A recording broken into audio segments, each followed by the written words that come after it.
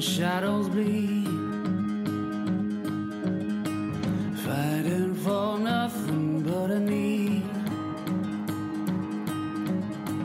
The seventh fall is on my knees.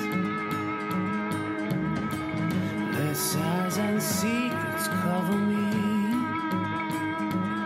Oh,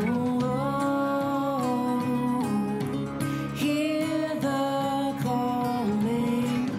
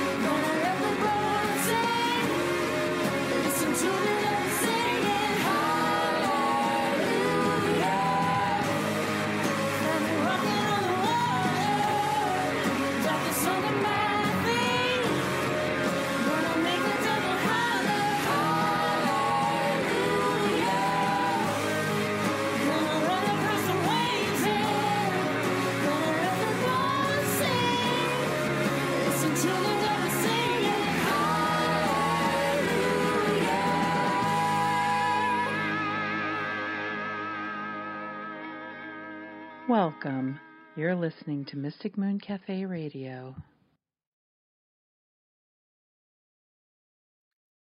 And good evening, everyone. Welcome to Mystic Moon Cafe with Wendy, June, and Jacob. Hey, everybody. Woo! Hi. You did reverse alphabetation. Okay, yeah. Yeah, it's an inverse. Reverse alphabet. Yeah. It's backwards. I tried. We're not as caffeinated as you think, people. Oh, I hope everyone had an amazing day today. It's a beautiful day in Seattle today. It kind of started off a little cloudy, but now it's just absolutely beautiful. High grass pollen. Yes, it is here in Mercer Island. This is why I think I'm a little foggy-headed, because I took some Benadryl. So I'm like, yeah, everything's great. I feel wonderful. That Benadryl. Yes. It makes me feel a little better. At least I can breathe a little better now, but everything else. But Does it make you sleepy? Yes, it makes me very sleepy. So that's why I feel a little like, I'm so relaxed right now. So nice and relaxed. Very good. So what about you guys? How has your weeks been? You go first, Busy? Wendy. Oh, it's been rather busy. Just, getting stuff done, or trying to anyway. That's cool. Mm-hmm. Organization, getting things, medical things taken care of, and always fun, right? Oh, yes. True. What about you, Jake? Well, I had an interesting day in that I work for a big tech company that shall go nameless. Mm-hmm. And, we do these like informational interviews. If you're interested in checking out a job in a different department, there's no shame in it. You can go ahead and do it. And I went over and I'm talking to who would be my boss if I was interested. And the job description fit a T for what I did a couple of years ago before I joined this company. And I'm going through and I'm talking, and we are just not on sync whatsoever. And so at the getting like 2/3 of the way through the overall meeting, it was only like 40 minutes long, I had to ask, did you write this job description? Because what you're talking about isn't anything that's listed here. Oh. Yeah. Awkward. Very Seinfeld, right? Mm-hmm. Right. And it turns out they were just looking for like a master scheduler, like a big project manager. And I'm just like, okay, you don't put in like web development, video hosting, all this website stuff that I like to do. If you just need someone. Want somebody, the program manager. Yeah, do program manage budgets, prioritization of tasks, meeting, schmoozing bigwigs to get funding for your projects, stuff like that. Nice. And but she's like, but you sound perfect for this other group, so she gave me 3 contacts. Oh, cool. So that, it was still fruitful, right? Well, hopefully. Just a little weird, but that was my day. Otherwise, other than grass pollen, it's been fine. Wow. As we all sniff a little bit. Well, I can tell you, I have had something almost every single freaking day. Every single night after work, there's work, and then I have to go someplace, do something. It's like I sign up for too many things, and it's just like, oh, crap. How did I do all that? But we had a really fun overnight investigation on the USS Turner Joy, and on Saturday. Oh, I was there. Yes, you were. It was actually for a private event. A group had asked to reserve it for the night, and but I got to come along because my friend Ross is there, and Jacob got to be there because we had another little project too that they were working on, not me. We totally wanted you to be there and hold our hands through it. I'm sure you did. But no, it was really cool. We had a really fun time, and we kind of there were 3 of us ladies who kind of wanted to just kind of I hate to say ladies, but there were 3 ladies. If there was another guy there, it would be fine too. I'm just not categorizing us because we were ladies. So just to let everybody know. Anyway, we the 3 of us ladies were in this one room, kind of out of the way from everybody else, because there a lot of walking around going on and everything.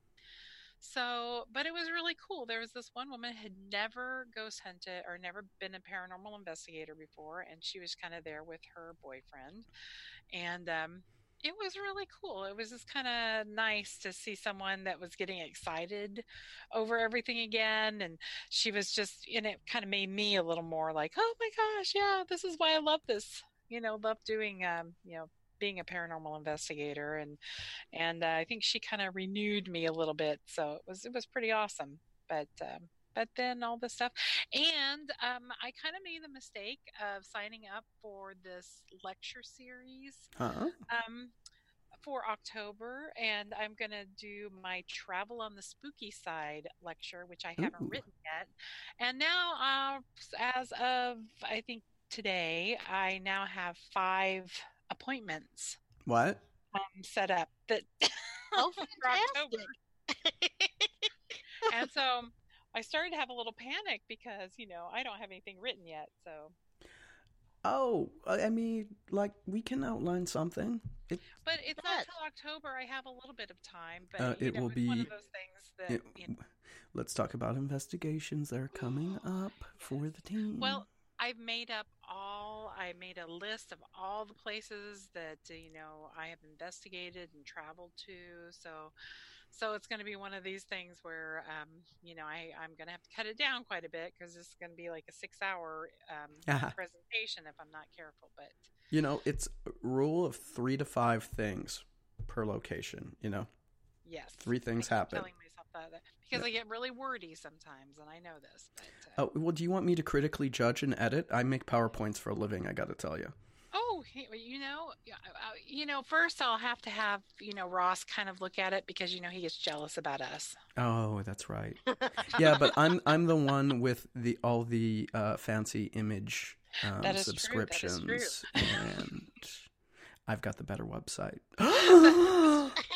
We won't say anything else. Let's not do that. Oh, all of a sudden, someone's on probation. Yeah. All of a sudden you get this. Get Jacob, come to my office. I'm like, whatever, Skype me. He's like, no, Skype you. No mixing for your show coming up later in the month. Exactly. So there. Snap. But anyway, this is my thing. So I'm going to have to start working on this so I can try to talk in public. I do have a problem with speaking in front of people. So you'll be amazing. And let me know if you want me to video it or make it into a podcast or something like that. What? We could do a podcast, girl. We could make that a podcast. We could make that a podcast. Actually, we could absolutely. Yeah. You never know. But I think June, if it comes down to it and you get too nervous, sing it like Mel. Yeah, I could do like a little rock opera with about paranormal investigation and traveling. Oh, that would be fun. Spectral rap. I went to London. I was in the underground. Okay, that was really bad. Whatever. We're here to entertain, right? We'll work on it. Yeah. Well, just wait. Give me a quick sec. I have to make sure we get our plug in for Crimson Cloak Publishing. So before we do anything, thank you to Carly for letting us invade your space and take up time on your minutes. On your plan and letting us be our crazy, foolish selves as we talk about ghostly and paranormal things. So thank you, Carly. I'm glad somebody does. Yay! Thank you, Carly. Thank you, Carly. Well, let's see. We need to just so you know, folks, tonight we will be live conferencing in the United Kingdom with our guest. So it's really early their time. Or it's kind of really late. Well, early in the morning, late at night. Would it be early in the morning or late at night? Is it 8 hours difference? We'll So, have to ask yeah, them, I guess. eight for you. Okay. Yep. Mm-hmm. Well, oh yeah, sorry, 8 for me. Yeah. Oh yeah, it's 2 in the morning there. Yep. Oh my goodness, now I feel guilty. I mean, I don't know why. He does say he likes to stay up late, so. Yes, Okay. he did. Yes. Oh. And I double checked just to make sure that everything's good and copacetic. So. Mm-hmm. He has read the message, so let's see if we could get him on. Yay. Talk amongst yourselves. Oh, all right. Well. I guess, you're going to talk about this later, but what is one of your favorite cryptids, Wendy? One of my favorite cryptids? Mm-hmm. You personally. That's your cryptid in your heart. The Dog Man. Yeah? From Michigan? Yeah, I think so. Mm-hmm. Yep. We're not talking about Ross? Zing! Let's pick on Ross. He's not listening. We know where he is tonight. I'm glad I didn't say that. No. Just kidding. I love my Rossi. Guffaw, guffaw, guffaw. Ross would get all puffed up and look like a big giant kitty about to attack, Yes. The Dog Man. So where does the Dog Man come from? Is it the Beast of Bray Road Dog Man, or that is one? Yeah, Michigan, Wisconsin, the upper peninsulas there, I guess. They just, I don't know why, but they fascinate and just really intrigue me. I like them, and I want a Dog Man puppy. Oh. Well, it might not be too bad if you raise it from birth. Very true. Yeah. Well, I don't think that they've ever attacked anybody. Just their mere appearance and overall size and actions make them threatening to people. Basically. They scare the crap out of people, but they don't actually attack, I don't believe. Yeah, I mean, everything says it's livestock. Right. Mm-hmm. Yeah, that's true. Mm-hmm. It's the herding instinct, right? Mm-hmm. Yep, exactly. Yes. Because when you think we are the prey, or that's how our minds react, that. Yeah. But I mean, on the subject of dogmen, I mean, they don't really attack people, unlike a werewolf. But if you remember, werewolves are really good at like tearing people apart. But you don't really hear about them snapping femurs and sucking bone marrow out or anything like that. No. You just hear them.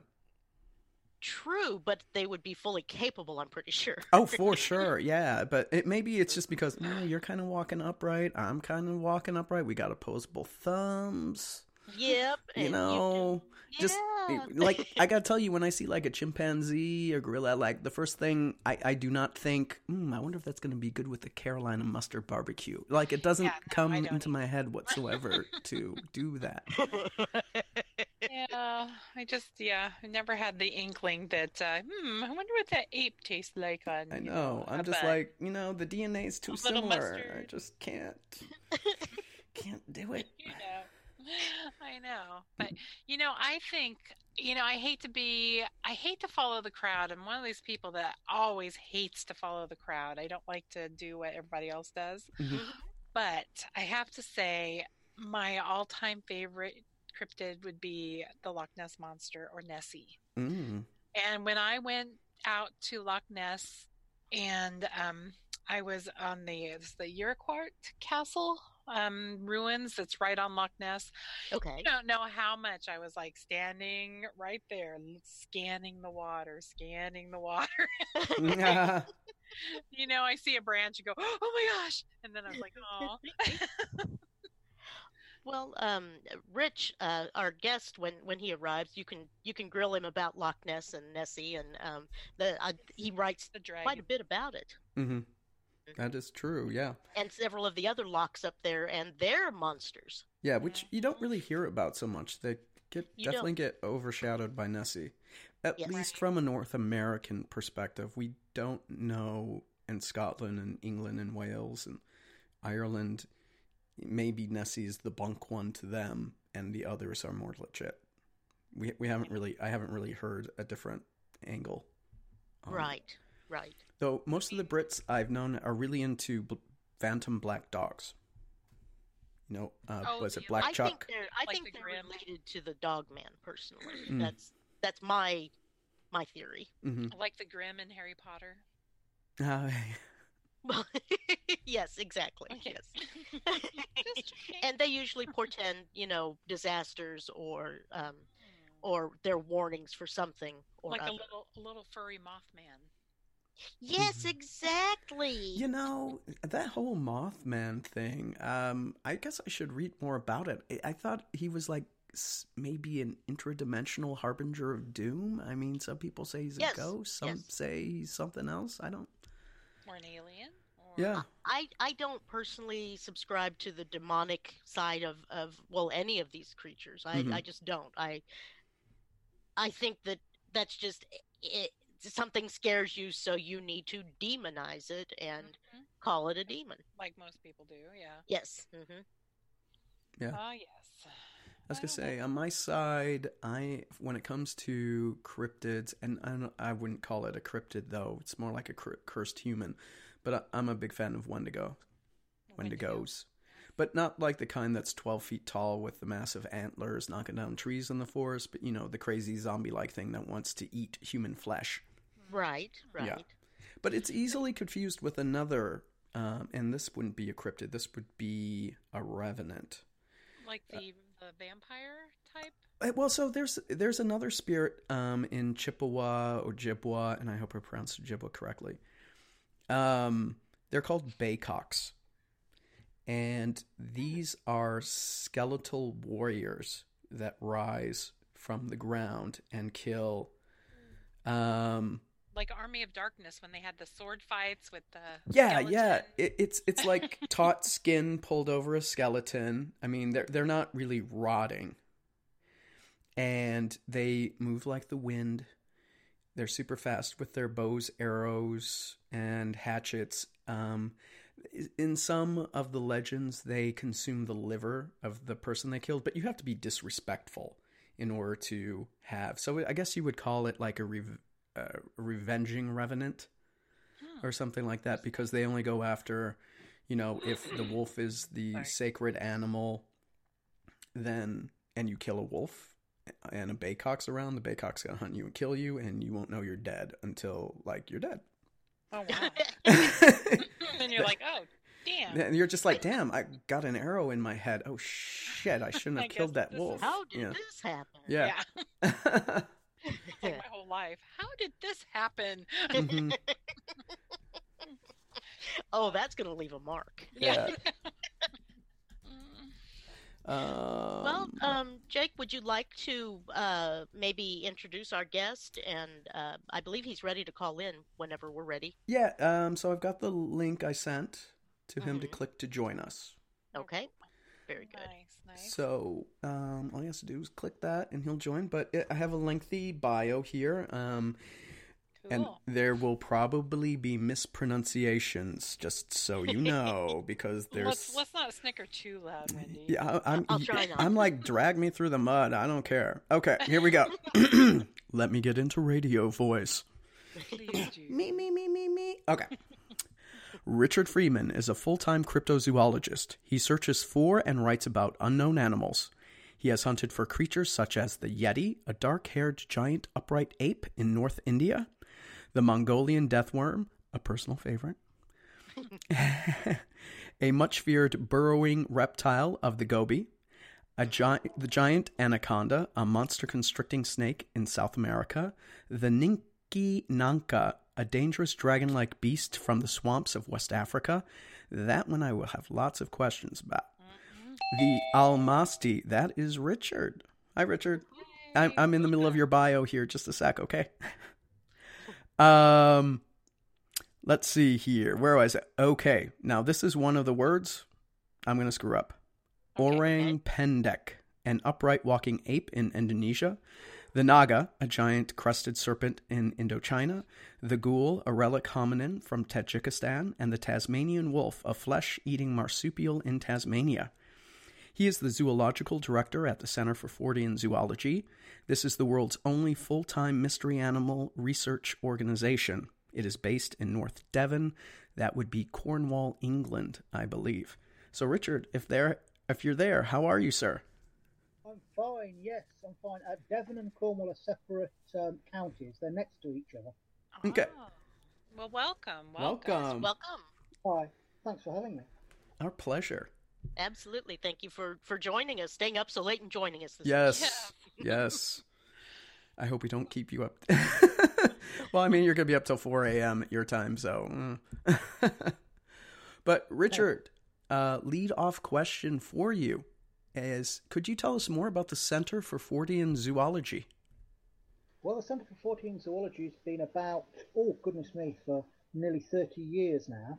It was first started by a guy called John Downes, and he was a mental health nurse. He'd had enough of his job. It was, wearing him down. So he took retirement. He retired from the job, and with the money he'd got, he set up this Centre for Fortean Zoology, which is the only organisation of its kind in the world. And it started quite humbly,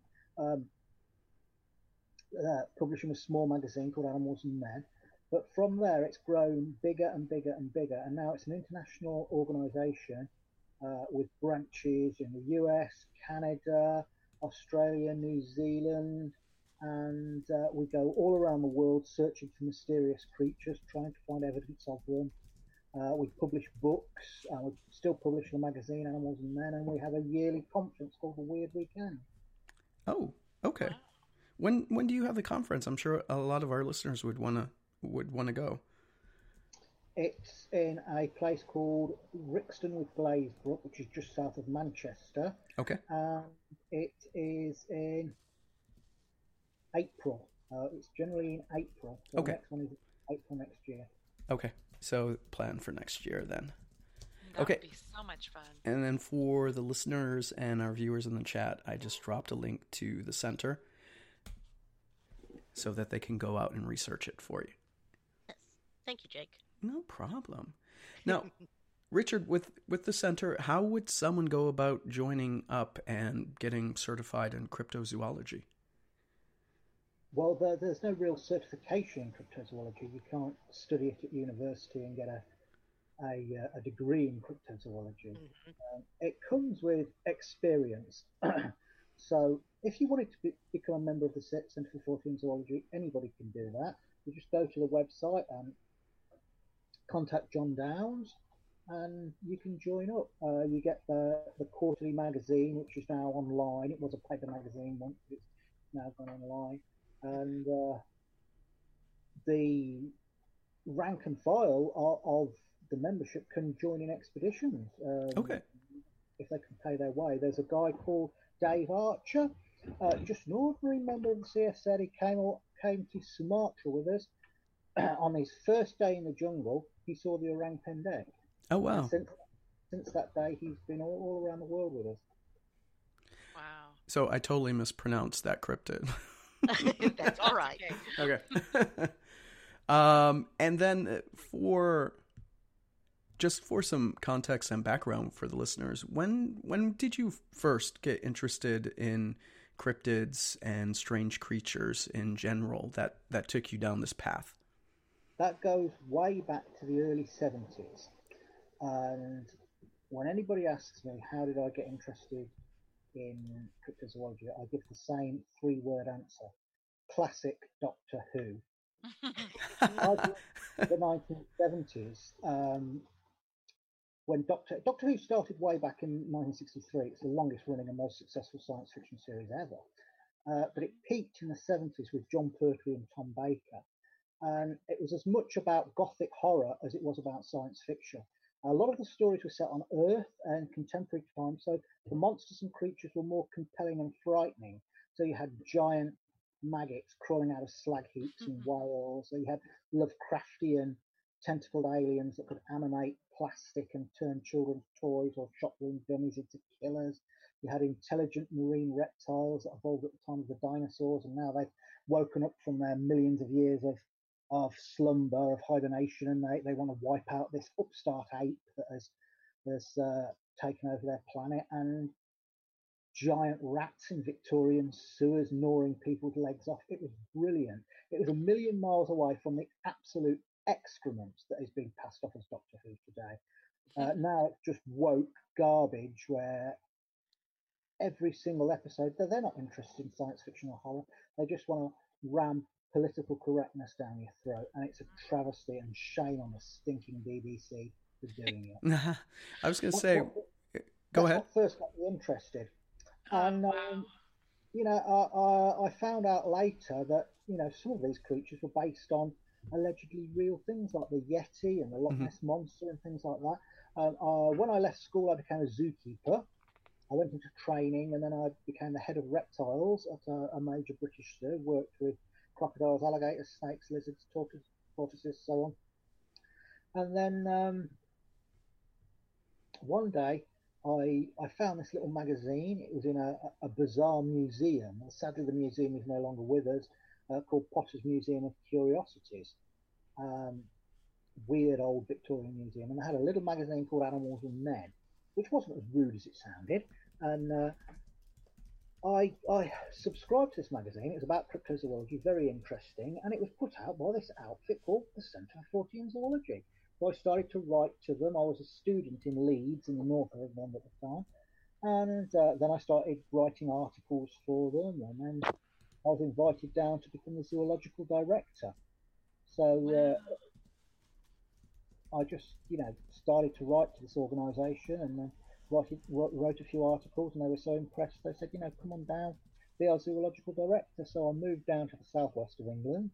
And since that day, I've been on every continent except Antarctica, hunting creatures like the Tasmanian wolf, the giant anaconda, the Yeti, the orang pendek, and many, many more. Mongolian death worm, all sorts of things. Wow. Did you have a favorite continent that you visited, or a favorite creature on a certain continent? The Tasmanian wolf is one of my favourites. It's a flesh-eating marsupial that sort of looks like a wolf or a dog, but has a long kangaroo-like tail and stripes on the hindquarters. And it's actually it's more closely related to kangaroos than it is to dogs or anything like that. It's a case of convergent evolution, where two entirely unrelated species, often on opposite sides of the world, evolved to look like each other because they're filling the same ecological niche. And the Tasmanian wolf in Australia and Tasmania filled the same ecological niche as the placental wolf of Europe, and it evolved to look very similar. Now, it was supposed to have been wiped out in the mid-1930s, the last one dying, I think, in 1936 in Hobart Zoo. But since then, there have been over 4,000 sightings of this creature. Wow. And it's been called the healthiest extinct animal you will ever meet. And I've been there 3 times now on the track of it. I've interviewed witnesses, and I'm convinced that it's still around, because the western part of Tasmania is just complete wilderness. Tasmania itself is about the size of Ireland, but human population is less than 500,000, and they're mainly in 2 cities. You get out to the west of Tasmania, and you get utter wilderness. Oh wow! Yeah, I've been to Tasmania before, and it's gorgeous, and it has massive lavender fields in the middle of it, so it smells amazingly well. Wow. So Richard, have you traveled to all of these places, or at least some or all of these places that you found the creatures and stories? Oh yes, I've been to all over the place. Tasmania, Sumatra 5 times on the trail of orang pendek, Guyana looking for the giant anaconda, Mongolia for the death worm, Northern India for the Yeti, Russia for the almasty, the Russian wild man, Tajikistan for the ghoul, which is another type of hominin. Wow. Where else? All over the place. Oh my gosh. I lose track sometimes. That's fantastic. That's life right there. That's amazing. I guess I should interject here, and we did a poll and asked our readers which cryptid they were most interested in hearing you talk about, and it was the Yeti. Yeti. Now, the Yeti is possibly one of the most misunderstood cryptids going. If I were to ask you what colour do you think the Yeti is, what would you say? Brown in the summer, white in the winter? Or just brown? I was thinking white, but then again, I could be thinking like Yeti. Abominable from Rudolph. Mm-hmm. You know how many sightings of white Yeti have ever been reported in recorded history, as far as I'm aware? No, sir. How many? 2. Oh my gosh. Wow. Okay. All are range from a sort of reddish brown, auburn colour, through chestnut brown to black. There are also there's a false notion that it's wandering around in the snowfields. It all comes from a mistranslation of a Sino-Tibetan name for it, Mitokangne, which means abominable man of the rocks. And it was mistranslated as abominable man of the snows. So we have this false notion of a white-furred animal wandering around in the snowfields where there's nothing for it to eat. The reports come from the forests, the valleys and the forests. And there seems to be more than one type. In Asia, there seems to be three distinct types. There's a very small one that's about a meter tall, light brown fur. Then there's a man-sized one, which can move both upright and lope along on all fours. And then there's the big one, which is the one we're most familiar with, the massive upright one, which has dark brown to black fur. And they all seem to be distinct species. They're never seen together. When I was in India, the local name for it there is Mande Barung, which means the forest man. And we went into the Garo Hills and talked to the hill tribes there. And they described an animal about 3 meters, 10 feet tall, looking very like an upright gorilla. And oftentimes they would see it and it would shake the vegetation and roar at them. And the witnesses were very scared. But on one occasion, one man said he saw one make a huge nest, rather like the gorilla does. And he watched it. And he said the thing was as tall as an elephant, 10 feet tall. This huge, muscular, ape-like creature that made a nest. He watched it making a nest. Another guy saw a female suckling a young while it was eating bamboo. And all the sightings of it were describing the same animal. They all dovetailed. And this part of northern India, the Garo Hills in the state of Meghalaya, the next state up is Assam, where the Yeti is called Konglang Po. And then if you get further up, you finally get to Bhutan, where it's called Maigor. So there are unbroken sightings all the way through this area, which is mainly mountainous forest.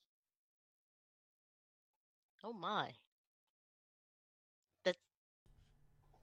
That's amazing. Have you seen any personally? I've never seen the Yeti. I've seen the tracks. I saw tracks by a forest stream in northern India where the thing had gone along, and it seemed to have been pushing over quite large boulders, more than a man could, and it seemed to have been collecting and eating freshwater crabs, and it had left these large man-like tracks. They were about 12 inches long, but the guy that was with us said he's seen ones, 19 inches long, so this was probably a sub-adult. And they're omnivorous. They'll take plant material, fruit, vegetables, roots, but they'll also kill animals as big as yaks or cows, and they're said to grasp the horns and twist the neck, break the neck. Or they will hurl large rocks. They'll pick up rocks, and it's said that the Yeti carries a rock as a weapon, and they can throw rocks with immense force, bigger than any human could lift up, and throw them with immense force and crack the skull of a yak or a cow. Sure. Wow. That does sound more gorilla-ish than I'm not sure what else.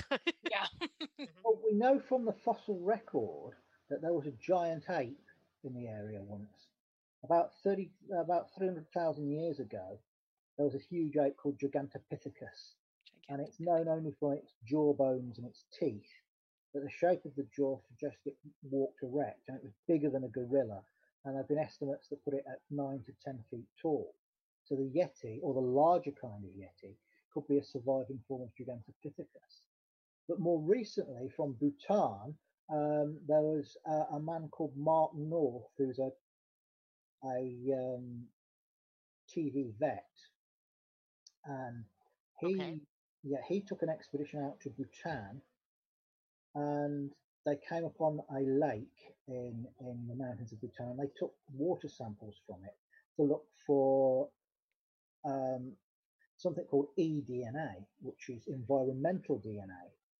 Now, when an animal moves through an environment or drinks from a pool, bits of skin come off it, often microscopic cells. So scientists have now perfected ways of extracting these and seeing what drunk from this lake or what moved through this part of the forest. Now, when they got back to Europe, there's a French geneticist with this guy, and she looked at the eDNA and they found a species of wild goat and a species of wild sheep that were unknown in that particular area, which was fascinating. They also found primate DNA. Wow. And the primate, whatever it was, shared 99% of its genetic makeup, 99% of its DNA with humans. Mm-hmm. So that's more closely related to humans than chimpanzees. So there is a large unknown primate there, we know from the eDNA. Oh, wow. That is fascinating. Oh, his name was Mark Evans, not Mark North. I beg your pardon, that was an error on my part. The vet's name was Mark Evans. And he did a big documentary. It's called Lost Kingdom of the Yeti. If you can find it online, it's absolutely fascinating. And that shows where they found this pool and how they got the eDNA. And at the end, the geneticist is saying this thing shares 99% of its DNA with human beings. So that's an unknown species. Oh, wow. Interesting. Very, very interesting. Did you ever watch the American show with Josh Gates, Destination Truth? From time to time. I was wondering if you saw any of his, because I know there's a lot of the creatures that are in your book. He has tried to see if he can find evidence of or tried to find, and it was really fascinating. A lot of things, you know. Of course, they made it, you know, Americanized funny, but it was pretty fun. Is he would go to these amazing places and he'd seem to spend 2 or 3 days there, and he seemed to sort of sneer and laugh at the locals. Yeah, that wasn't too good. I didn't like that. Annoyed me. That Yeah. annoyed me because that's all. It's a waste of resources. They could have made a good series with the money. Exactly. They made it more of kind of a comedy in so many, you know, aspects of it. But you know, I like the creatures that, you know, he was trying to look for and things like that. But yeah, I just thought he was a little too snide with a lot of the locals, you know, when they tell their stories, and he would just kind of, you know, give these side glances and things like that. I was like, you know, I found it annoying, to be honest. yeah. And finding these things, unless you're exceptionally lucky, takes a hell of a long time. Have you heard of a big cat called the snow leopard? Mm-hmm. Yes, definitely. I think it was the late 60s, early 70s, they went out to try and film snow leopards. They knew they existed, but they'd never been caught on film in the wild. And it took something like 6 or 7 years of being on the ground in the Himalayas to finally capture a snow leopard on film. So if you think about something like the Yeti, a large, probably fairly solitary ape, it doesn't move in big troops like gorillas and chimpanzees. It's intelligent, probably more intelligent than any other ape, and it doesn't want to be found. Exactly. It's going to take forever and ever. Yeah. Mm-hmm. So, Richard, the question I have for you is because a lot of people confuse like the North American Bigfoot and the Yeti. Yeah, are they distant relatives? Did someone cross, you know, the Ice Age bridge from 10, 12,000 years ago, or do you think they developed separately? The bigger kind of Yeti and the Sasquatch may be one in the same thing, or very, very closely related. Now, you get brown bears in North America, you also get them in Europe and Northern Asia. So it could be a similar thing. A lot of animals cross that land bridge. Mammoths cross the land bridge. Horses, which originally evolved in America, millions of years ago, then moved into Asia, became extinct in North America. They crossed back again. All sorts of animals cross the land bridge, mastodons, and finally early man. Mm-hmm. It's also interesting to note that we're finding more and more hominins, the relations of the ancestors of man, not only in the fossil record, but in genetic markers in modern populations of human beings. We already know about Neanderthals. More recently, some finger and toe bones from a cave in Siberia yielded a complete DNA sample of a new species, the Denisovans, which were completely unknown, and they've just found some jawbones of them in the Himalayas, and they look much bigger and more robust than Neanderthals. We have Homo floresiensis from the island of Flores in Indonesia, and that only stood a meter tall. It was, and it seems to have been more closely related to Homo habilis than Homo erectus. Originally, it was thought to be a dwarf island form of Homo erectus, which we know left Africa and spread out through Asia and into Europe.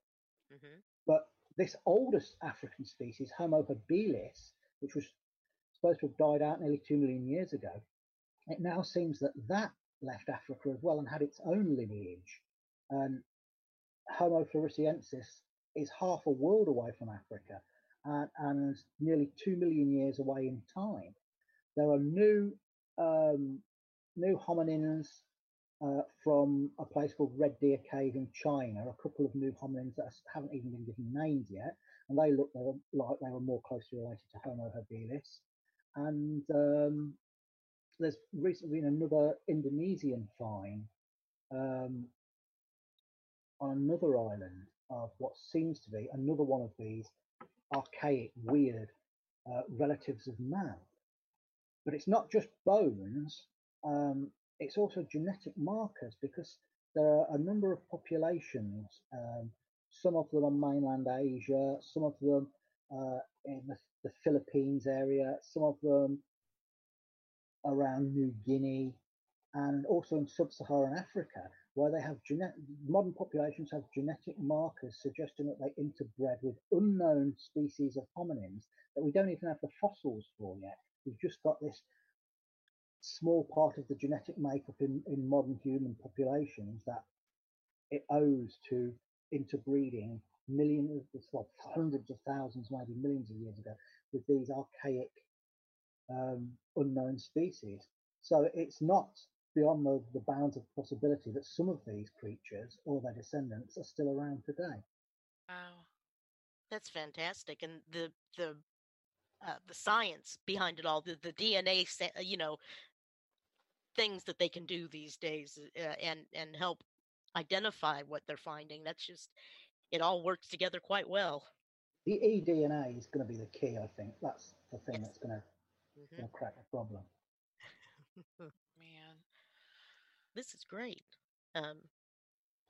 Okay, since it was a question when I was reading the book, now, what are your thoughts on how creatures such as the Lau, LAU, and Montana's flathead lake monster can be shot at several times but appear to not be affected by the bullets? And I can only assume that whoever was shooting did actually hit them. What are your thoughts on that? Because these are big, powerful animals, the Lau is a gigantic snake-like creature from the swamps of Sudan. Now, Sudan is such a politically dodgy, dangerous place that no one's really ventured deep into the Sud swamps in decades. But back in the last century, explorers brought back these tales from the natives of this immense yellowish-coloured serpentine creature that they call the Lau, that they were convinced existed, and they were terrified of it.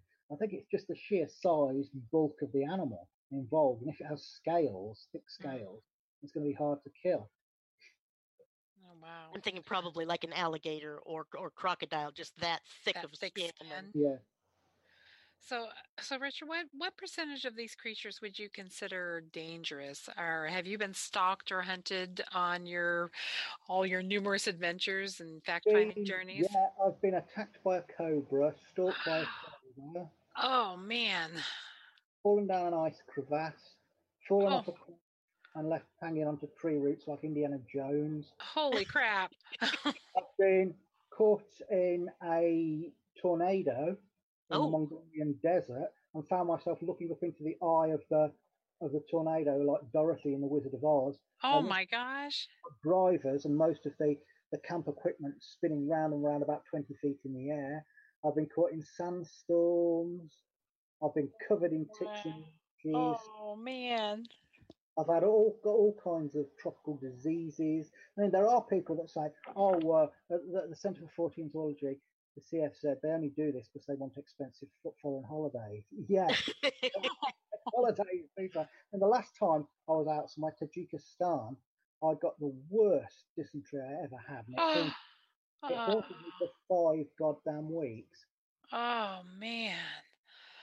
Oh my God! Thank God you're still alive. For modern medicines. Yeah. Yeah. But if you're talking about the creatures themselves, no, I've never felt threatened by any of them. There was one time when I was in Russia searching for the almasty, which is a kind of wild man, bigger than a modern man, but not as massive as the Yeti or the Sasquatch. About 7.5 feet tall, a thick brow ridge, covered in hair. Will use clubs and rocks, but it can't use fire. It may be an early offshoot of Homo erectus or Homo habilis, but the Russians took it so seriously that they actually had a commission to look for it in the Soviet era called the Snowman Commission, and that was back in the 50s, and the commission has just been reopened a couple of years ago. I was out there with some other Brits and some Ukrainians and some Russians, and 2 of the Russians had actually seen this creature themselves. One of them, a guy called Gregory Panchenko, had seen one whilst he was hiding in a barn from only 10 feet away. And we were staking out an old abandoned farmhouse in the countryside, and it had 3 rooms in it, and then an L-shaped veranda going around the outside. And there'd been sightings of these creatures around there. A few years ago, some shepherds had been standing on the veranda one evening, and the door at the end of the veranda opened, and a 7-foot almasty was there, and it walked along the veranda, picked one of the men up by his shoulders, just moved him out of the way, walked at the end of the veranda and leapt off. So what we did, we put out fruit and honey and red wine and meat to try and bait these things, and set up camera traps. Now, several of the witnesses, including Gregory Panchenko, have said that the almasty makes a weird twittering noise like a bird. And we set these camera traps up, and then we just waited in this old farmhouse. We were out on the veranda with our cameras going. And then there's a flash. One of the camera traps has gone off, and I hear a twittering noise like a bird. And I think, could that be what I think it is? But then there's nothing but silence for hours on end. And it gets to about 2 o'clock in the morning, and I go into one of these rooms with the other guys because we want to get warm around an old stove in there, so I want to warm up. And one of my friends, Dave Archer, the guy that's sort of around Pendek, he falls asleep on a manky old mattress that's in there, and myself and this other cryptozoologist that's with me, Adam Davis, we're just sat next to this stove getting warm. Now, in this room, there's a big door. The door's about 7 foot, and it's slightly ajar, and there's moonlight and starlight coming in. Then from outside, we hear this guttural sound, sort of like a bum, bum, bum, bum sort of sound, but very deep. Sounds like something with a big chest and lungs. And I said to Adam, "Did you hear that?" And he nods. And something, about 25 seconds after the sound, walks along the veranda. And as it goes past the door that's slightly ajar, it blocks out the starlight and the moonlight up to a height of 7 foot. And I said to Adam, "There's something out there on the veranda." So we grab our cameras and rush out onto the veranda. And we just find darkness and silence. Whatever it was has disappeared into the night. So we wait up all night and nothing else happens. In the morning, we go and check our camera traps, but all we get is moving vegetation. So, was that an almasty? We'll never know. Wow. It wasn't a bear, because a bear would have made more noise and it would have on its hind legs. If it was a human being, it was an extraordinarily tall one. So who knows? Interesting. Your stories are fantastic. Yeah. I'm sitting here nodding along. You can't see me, but I am too. Wow. We're both nodding along with you. And Yes, yeah. You found hair. I mean, I've found so many tracks and handprints and footprints of the orang pendek in Sumatra, dozens of them. And we found some hair, and it was examined by a guy called Lars Thomas from the University of Copenhagen in Denmark, and he's an expert on mammal hair. And he looked at it under the microscope, looking at the scale arrangement, and he says that it's an unknown primate. It's related to the orangutan, but it's not the orangutan. Oh, wow. Something unknown to science. Wow. Good. But at the end of the day, what's stopping this, what is our main stumbling point, is finance. This costs money. I can afford to go out maybe once, if I'm lucky, twice a year for a couple of weeks each time. And really, you need to be spending months on end in these places searching for these creatures. And, if we had the money, if cryptozoologists, if good, reliable cryptozoologists had the money, right, a lot of these things wouldn't be mysteries anymore because we would have found them. Well, of course. Sure. Now, how long has the term cryptozoologist been around? It was coined in the 1950s by two men, a British scientist, a British zoologist,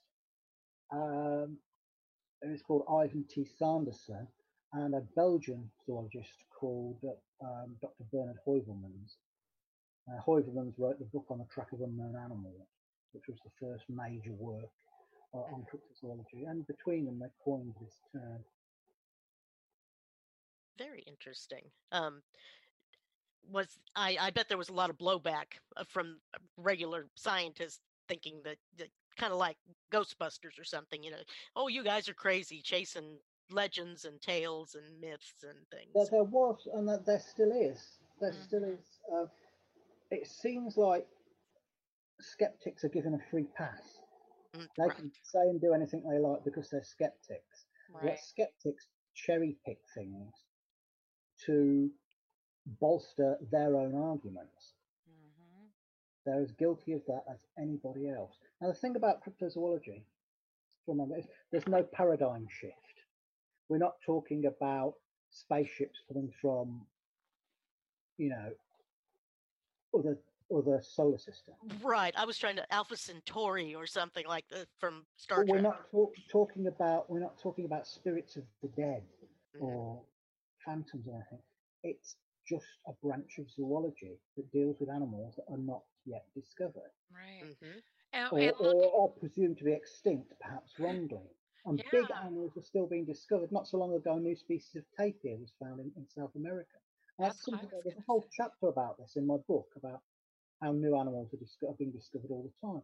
Once upon a time, it was thought the gorilla was nothing but a hairy bogeyman from the folklore of Africa, a hairy giant that lived in the mountains.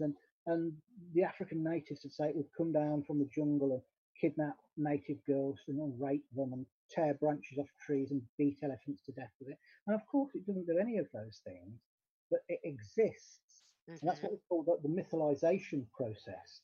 It's where, fantastical attributes are given to real animals. Right. Very cool. Do you speak several languages, or do you have to use interpreters when you go? We use interpreters. The key to it is getting a good local guide. And we've had some great guides. In Sumatra, we had a guide. Sadly, he passed away now, called Sahar Dimas, who was a brilliant tracker in the jungle. And he had lived in the jungle 14 years, and he'd only ever seen the orang pendek once. Wow. When we went to South America looking for the giant anaconda, we had a great guy called Damon Corrie, who was the hereditary chief of the Eagle Clan Arawak tribe.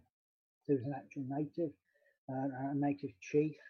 He was brilliant. So it's all down to getting good guides. And the guide is it's not just about interpretation. They set the whole thing up for you so you hit the ground running.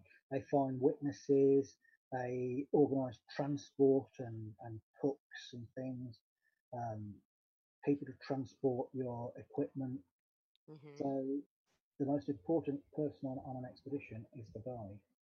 Oh, absolutely. And how much equipment do you take with you usually on an expedition? We try to travel light.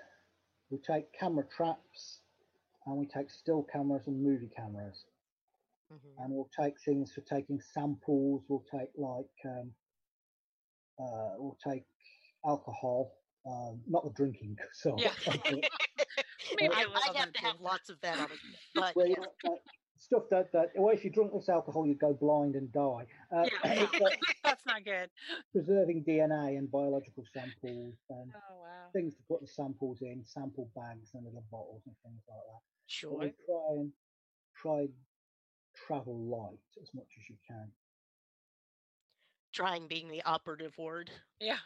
I know that. And if you're going up mountains and stuff, you get local porters to take your stuff. You don't haul it up there yourself because you've got to have your hands free in case something turns up, and you've got to whip that camera out of your pocket like a gunfighter.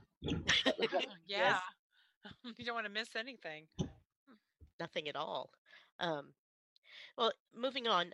June, I know you love Loch Ness. Would you like to ask about Nessie? Oh yeah. I hate to be one of the millions of people in the crowd, but I've always Nessie's always been my favorite since I was a little girl, and I got to go to Loch Ness and around the Urquhart Castle, Urquhart. Okay, sorry. I was like totally saying that wrong, but it is funny how I mean, it was just like I was standing there on the castle ruins, just looking at the water, just trying for a peek. It's like, I might be the one where it pops she pops her head up, but it is kind of funny.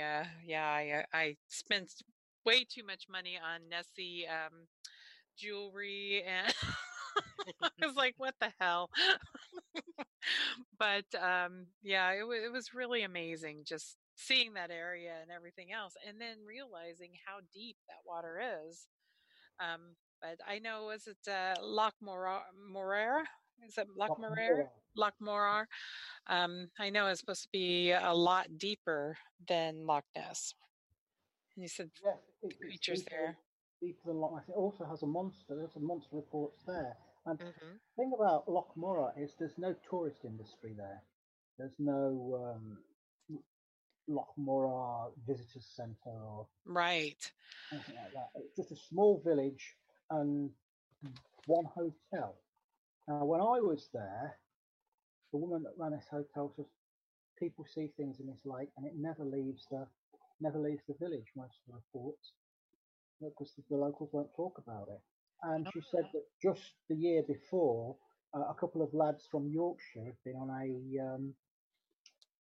a fishing holiday, and they rented a boat and they'd gone out onto Loch Morar. One of them was looking out, and the other one was operating the tiller at the back. And then they see what they think is a dead tree in the water until their boat comes alongside it, and this 30-foot long serpentine thing, which they thought was like a log or a dead tree, rears up in a great arch and dives under the boat. And they just turn the boat round, get back to shore, and leave. I might have walked on the water, but that's me. But that sighting didn't leave the village. It wasn't publicised or anything. And the guy that rented them the boat, him and his friend, McDonald and Simpson, their names were. One of them's passed away now. I can't remember which one. But in 1969, they were out on Loch Morar, and they actually collided with it. It came right alongside their boat and bumped into the side of their boat. They think it was completely accidental. And one of them shot at it with a rifle. And they said it was about 30 feet long and some greyish green colour. Now, there are also, what most people don't know, there are also sightings from a lake in the north of England called Windermere, Lake Windermere, of a very similar thing. And a few years ago, I was up there investigating that and talking to witnesses. And I talked to one guy who also had seen a very similar creature there. I think it was 1959. And he'd been going there with his friends. He was in his late teens at the time. And every year they go up there kayaking. And this particular year, 59, they were going along Lake Windermere when something drew alongside their kayaks. And he said he couldn't see the head, he couldn't see the tail, but he could see about a midsection of it that was about 15 feet long, cylindrical and grey-green in colour, with a texture like old leather. And he said whatever it was alive, it was moving. And it eventually overtook them and swam away. And when they got to a youth hostel they stayed at, they mentioned to the guy there, is there anything like the Loch Ness Monster scene in here, in Lake Windermere? And he looked at them with such disdain that they decided never to mention it again. And it wasn't until a modern spate of sightings happened that he came forward and said, look, I've seen something like this years ago. I interviewed this guy and he had nothing to gain by making up this story. I mean, skeptics will say, I mean, did you read the magazine Fortean Times at all? I can't say that I have. There's a magazine called Fortean Times. There's an article in the current edition where it's sort of implying that native people will tell Westerners whatever they want to hear in order to get money. Now, I've been all over the world, and that is simply not the case. Oftentimes, they'll be amazed that people have come all the way from Britain just to look at this animal that they completely accept. Like when I was in Russia, the witnesses, they couldn't get their heads around why someone had come all the way from England to look for this creature, which to them is no more fantastical than a bear or a wolf. And when we were in Mongolia looking for the Mongolian Death Worm, some of the nomads had travelled miles just to talk to us and tell us what they'd seen. And, they weren't getting paid for it. No. Very reverse. They were going to a lot of trouble just to assist us. The only place where I thought people were telling us what we wanted to hear was the Gambia in West Africa, which was a very touristy sort of area. And there's a creature that's supposed to live in the swamps called the Ninki Nanka. Yeah, and we came away from there thinking it's probably a demonization of a pre-Islamic python worship cult. And it's become sort of a bogeyman. They blame anything that goes wrong on the if someone gets malaria, it's a curse from the Ninki Nanka. If a lorry crashes, it's because the Ninki Nanka crossed the road. And they have a big touristy, a tourist kind of thing for that creature too. I've seen like a whole bunch of T-shirts and little statues and. Yeah. And there's one guy. We went on the BBC World Service radio and said, and there was a little newspaper article, and I said, well, we're looking for information on this creature, the Ninki Nanka. And this guy rang us up, and he lives at a place called Mandanari, and he said, in the swamps in Mandanari, there's a hole, and there's a Ninki Nanka in this hole, and if you throw a dog down, the Ninki Nanka will come up and devour the dog and see it. And I said, well, I'm not throwing a dog down. I love dogs. We'll go there and sit. We'll go there and I might shove a few conservatives down there.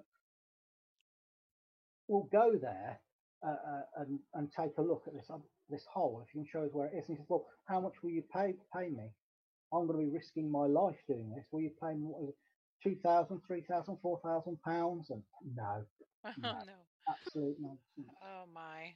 But that's the only place in the whole wide world that I've been to where people were after money. Everywhere else, they were either genuinely surprised that you would be interested in this thing, which they just accept, or they just wanted to help you. Oh, wow. Interesting. Is there anywhere that you wouldn't go back to search? The Gambia. Yeah. That sounds like it. I don't blame you. It's a rocky place. You know, paper money that we have. Paper money. Our money is treated with chemicals to keep it clean. In the Gambia, it's covered with the sweat and dirt of everybody that's ever held it. So when you take it, it's damp. It's almost wet with sweat and filth and grime. And you think, what germs am I picking up from this? From this. Yeah. So I wouldn't go back to the Gambia again. Okay. Can't be any place. That's good to know. I'd think twice about Tajikistan. because of how ill I got. Oh my gosh. The Sure. people there were incredibly hospitable and kind and full of information. But I got so damn ill there. And after I came back to England, it lingered for weeks and weeks afterwards. Oh, that's awful. Oh. Are there inoculations you can take beforehand to help stave off some of these, or? Well, I always go to my doctor beforehand and then look at where I'm going, see what jabs I need, and if I'm up to date on them. But with something like dysentery, you can't really. Yeah, that's gonna, if it's gonna get you, it's just plain gonna get you. Yeah, that's true. Yeah, you have to take some very powerful, tablets to. like antibiotics and things like that. Yeah, I mean, but Just I drinking the water. was taking Imodium and things like that, and it was doing very little good. Oh, wow. I've got a friend who's recommended this stuff that the army use, and it's like this gel stuff in little packets, and that's supposed to be an incredibly powerful. What's the opposite of a laxative? Where the constipation. Yeah. Yeah, to stop. Stitching gel. Stitching gel. Gel. Do you remember those? Yeah, we didn't get that. We just doubled over in the army. Oh. Lovely. Well, another creature that we were quite interested in were the krakens. Yes. That sounds really interesting. I'm all about a sea monster. Mm-hmm. Well, the interesting thing about that, the stories of these things go back hundreds of years to Norse maritime legend. And in the 18th century, there was a Frenchman called Pierre Denis de Montfort, and he was an expert on mollusks. And he worked at the Natural History Museum in Paris. He had ties with the botanical gardens as well. And he wrote a number of books on mollusks. And he was sent on expeditions as far afield as Egypt. And at the time, he was one of the most celebrated scientists in Europe.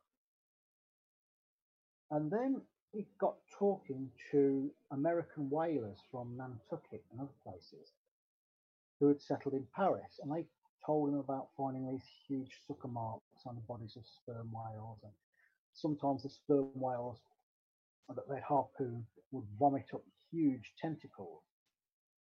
So he came up with a theory that there were enormous squid, bigger than anything known to science, and that was what was behind the kraken legend. And he talked to another captain whose boat had been becalmed off the coast of Angola, and a couple of sailors had been lowered down to scrape barnacles off the hull. When one of these huge squid appeared, snatched them from the cradle, and then actually attacked the boat and only retreated when they hacked off one of its tentacles. Wow. And he wrote this book on giant squid and giant octopus, postulating that they were much bigger than anything known to science. And because of that, he became a scientific pariah. He lost his job. No one would employ him. He was reduced to selling seashells. Oh, man. He was once one of the most celebrated scientists in Europe. And in the end, in 1820, he died of starvation in a Parisian gutter. Oh, how sad. And then in the 1850s, the first giant squid was captured and he was proven correct. Oh, man, that's sad. He wasn't given the kudos for that, for predicting they existed. He's been almost universally forgotten by the scientific establishment. Wow. Now, I call him the prophet of the kraken. And prophet of the kraken. One of the things I'd like to do is I'd love to make a documentary about the man and his life and his works. Oh, that'd be great. Try and redeem him. Mm-hmm. Get him better known like he should be. That'd be really great. Just kind of give him his due, his just due. That's really sad. Was he the one that wrote a book? It was darn it, it's going to elude my memory.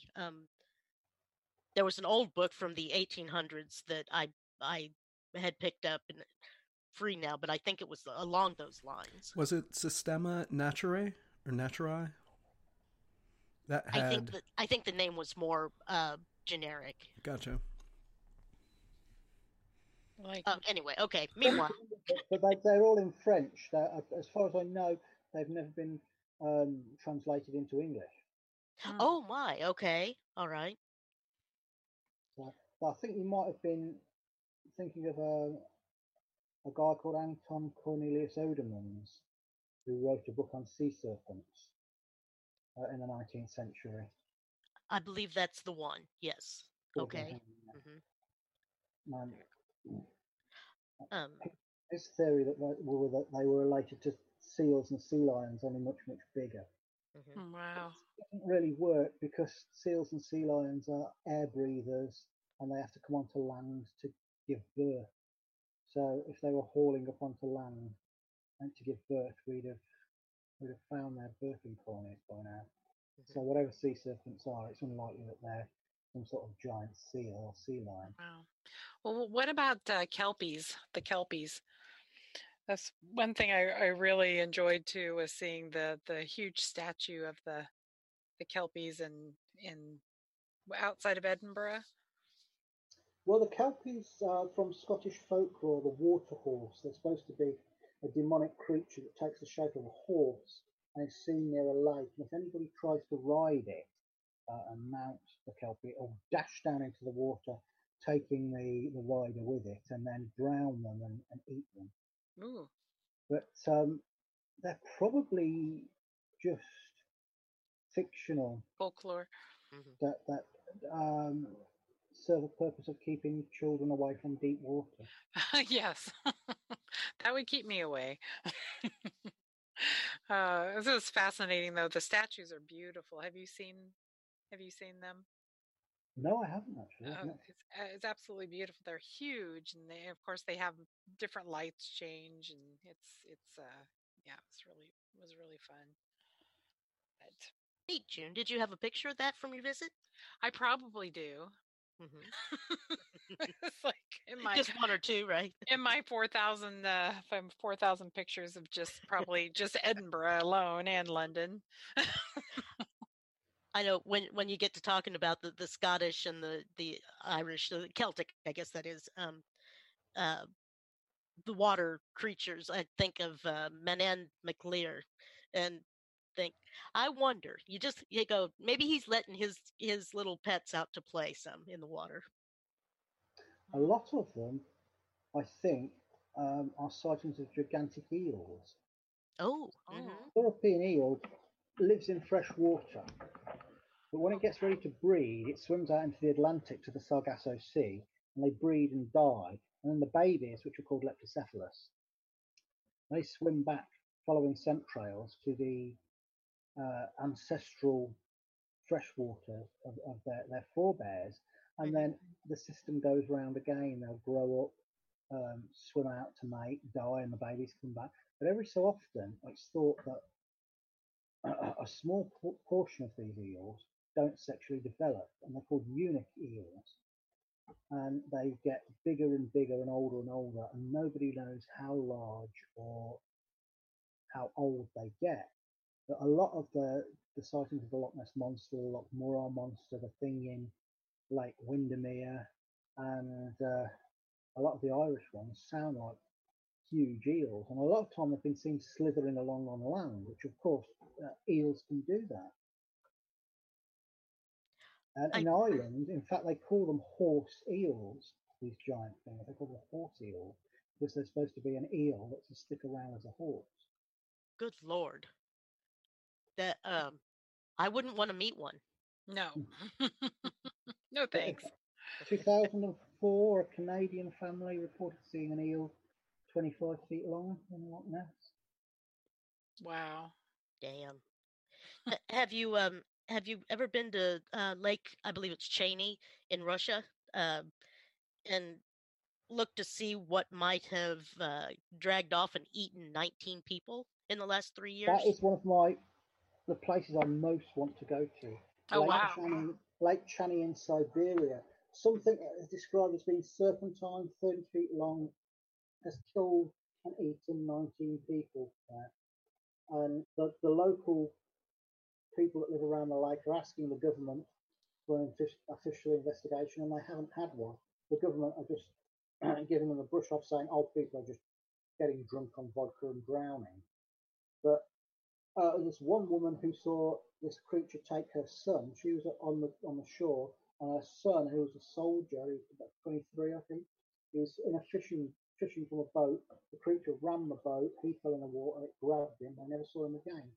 Another guy was out on, in another case, was out with his friend fishing on a boat. The creature ran the boat, grabbed his friend. He made it to shore. Never saw his friend again. And the government say, "Oh, people are just drowning," but it's the kind of drowning where bits of the drowning victims wash up with big teeth marks on them. It's like the script to a horror film. Mm-hmm. Yeah, definitely. It really is. Yeah. Well, no one has been out there to investigate it properly, and it would make a tremendous documentary. Now, I've tried to get people interested in financing something like this, but no one will go for it. And it's not the only Siberian lake. Lake Labaninka is supposed to have some monstrous creature in it, and the people there say it's flipped over the rafts of nomads and devoured them, or they've chased deer into the lake, and it's come and grabbed the deer and pulled the deer down. Lake Vorota is another one where they're supposed to some of these huge creatures, and just nobody has gone and done a serious investigation. You could do it over the summer, all three lakes. You could have mini submarines. You could have underwater cameras.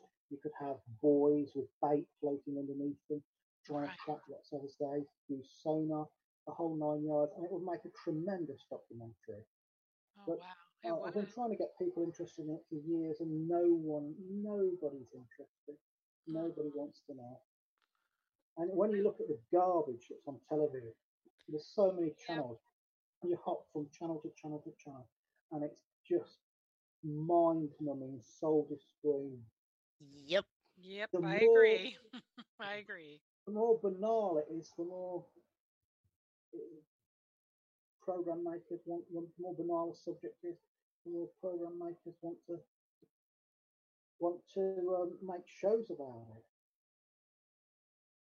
I mean, if you'd have told me 20 years ago that one of the most popular shows on television would be a bunch of idiots in a house being filmed for 24 hours. That's so true. Yeah, I can't watch those shows. The dumbing down of the world, basically. Yeah. Now, there's something in those lakes killing people. There's a mystery there that needs investigation. But no one's interested. And I've had people in the past, I've had people say, "Oh, well, we'd like to do a documentary with you, but you must guarantee us that we'll find the creature." Guarantee you? What the hell are you going to do? Oh my God. About 15 years ago, someone from the BBC approached us and said they wanted to come on one of our expeditions and that we would pay for it. They'd make a documentary about it. Mm-hmm.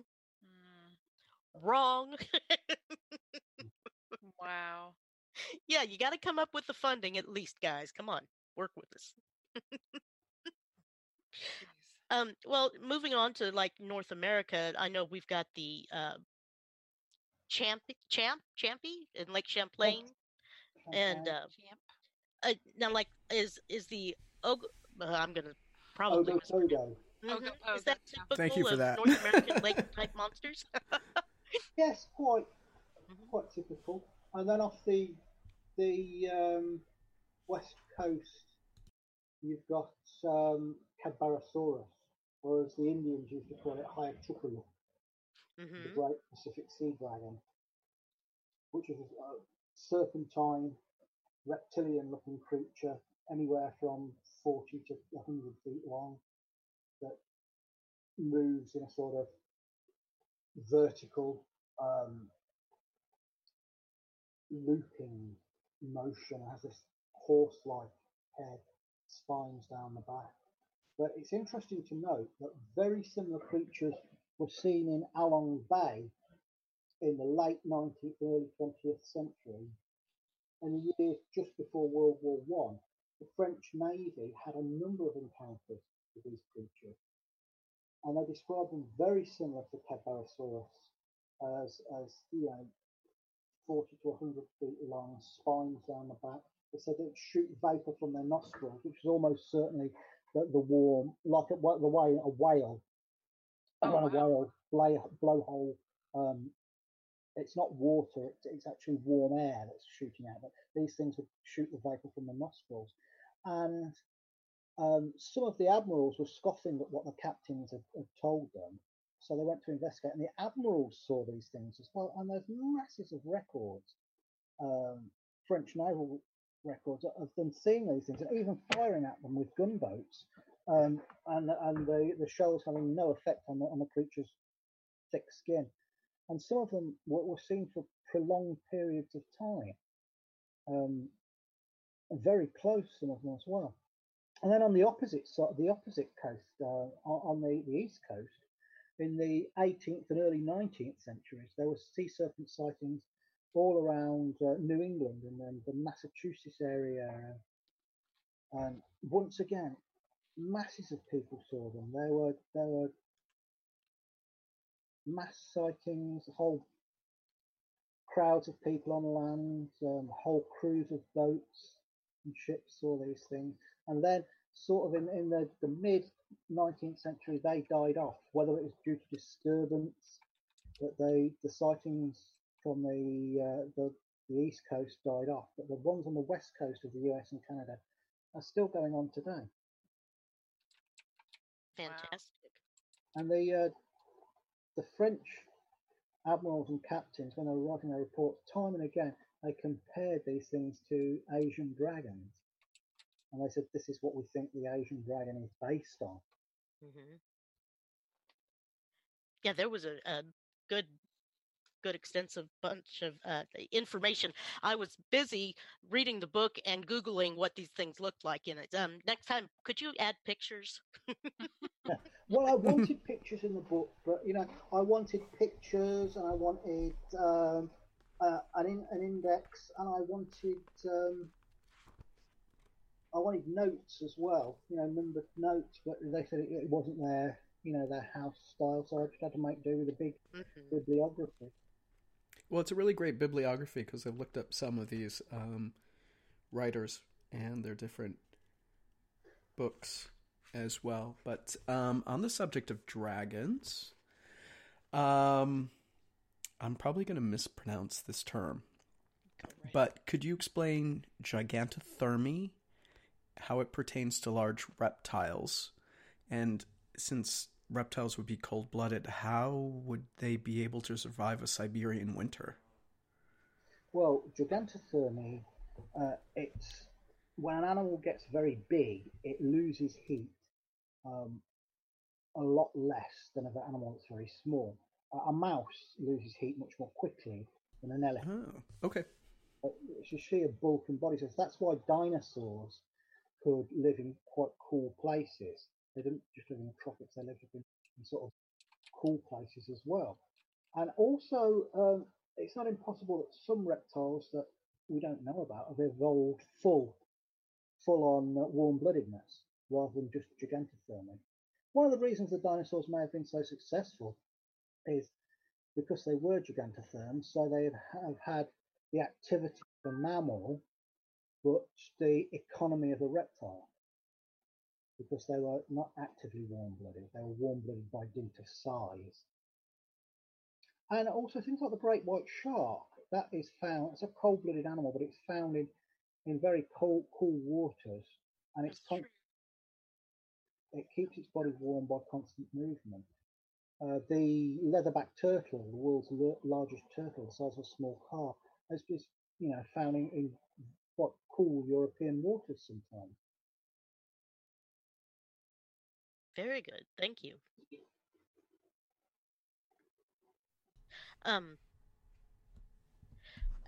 Now, moving back to Europe and basically France. The Beast of Gevaudan has always really intrigued me.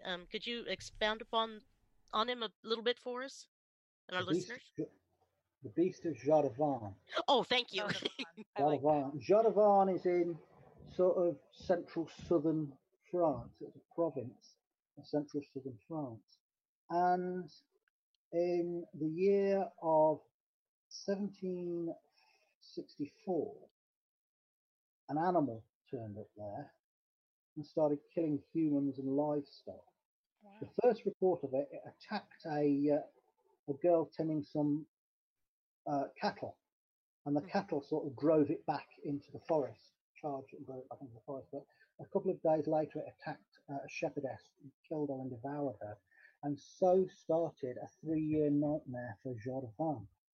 At the time, they'd just come out of out of a war, a very costly war with England that they'd lost, and there was a series of very harsh winters, and then this creature that became known as the Beast turned up, and over 3 years it killed and ate something like 118 people. Oh my gosh. Countless livestock. Now, the king at the time got wind of this, and he sent his best wolf hunters and their hounds to track it down. The hounds wouldn't follow or couldn't follow the trail. Whatever it was, ran rings around the huntsman, carried on killing people. So he replaced these two wolf hunters with his gun bearer, and his gun bearer went after it. His gun bearer couldn't catch it, and eventually, after 3 years, the sightings just petered out. It vanished, whatever it was.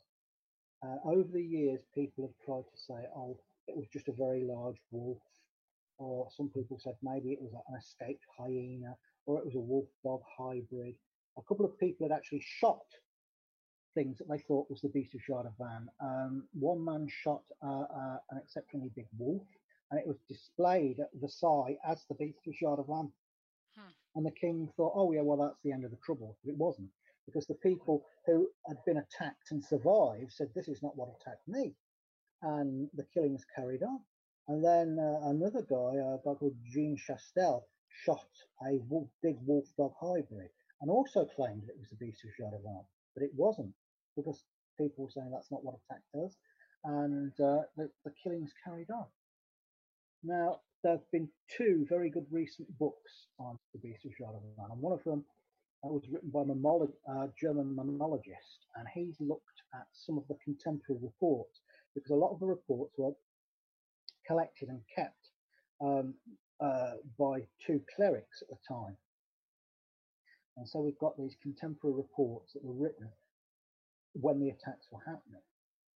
And you build up an idea of what this beast looked like and how it killed. And it was supposed to be about the size of a donkey, a reddish brown hair, a long tail as thick as a human arm with a tuft at the end. It made a moaning, roaring sound, and it had a broad muzzle full of sharp teeth, and it killed not just by biting, but by clawing as well. One woman, when it grabbed hold of her son, she leapt on its back, so it must have been very big for her to leap on its back, and tried to make it let go by squeezing its testicles. And the Beast of Gevaudan dropped the son, turned around and scalped her with its claws. And it would also kill large animals like cows by jumping on their back, pulling them down, and then putting pressure on the throat and strangling them by biting the throat and strangling them to death. And it did this with a number of humans as well. Wow. It almost sounds like a lion. I mean, it just almost sounds like a lion with the tail and how big it was and everything. It just makes me wonder. It sounds like a lion for a reason, because that's exactly what it was. There is no other animal that fits that suite of physical description and how it killed. And people say, well, why didn't they know it was a lion? Why didn't they say it was a lion at the time? Well, the thing is that people in rural France, peasants in rural France, were only familiar with lions from storybooks. Right. Where they drew them with 4 manes. Now, a male lion often won't get a full mane until it's 4 or 5 years old. So this was almost certainly a subadult male lion. We know it's a male because it had testicles. But also, sometimes male lions don't develop manes at all. There were 2 man-eating lions called the man-eaters of Savo, and when a railway was being built in Kenya in the late 19th century, they killed a number of railway workers, and they didn't have manes. They were maneless for some reason. But then you might ask, well, where did the lion come from? Because they're not native to France. Well, at the time, in the 18th century, rich gentry were starting to have private menageries for having their own private zoos. There was one at Versailles, and a lot of the big country houses of the rich had their own private little zoos. And there's quite a thriving trade in exotic animals. And the big marketplace for these exotic animals was something like 40, 50 miles away from Gevaudan. And if you look into the history of it, there are other cases, much less famous, but there were other cases where beasts had been on the rampage. Some of them after the Beast of Gevaudan, some of them before it. So it's likely that some of these exotic creatures from these menageries had got loose before and killed a load of people and livestock. Right. They were. Well, the Tower of London. I mean, look at all the beasts that they had. Back during the ages. And what are your views about the the Beast of Dartmoor? The people who have seen. I've seen that myself. You have? Oh my gosh!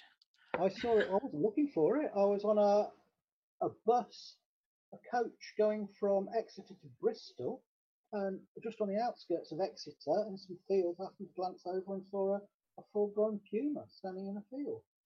And I know many people that have seen big cats in Britain.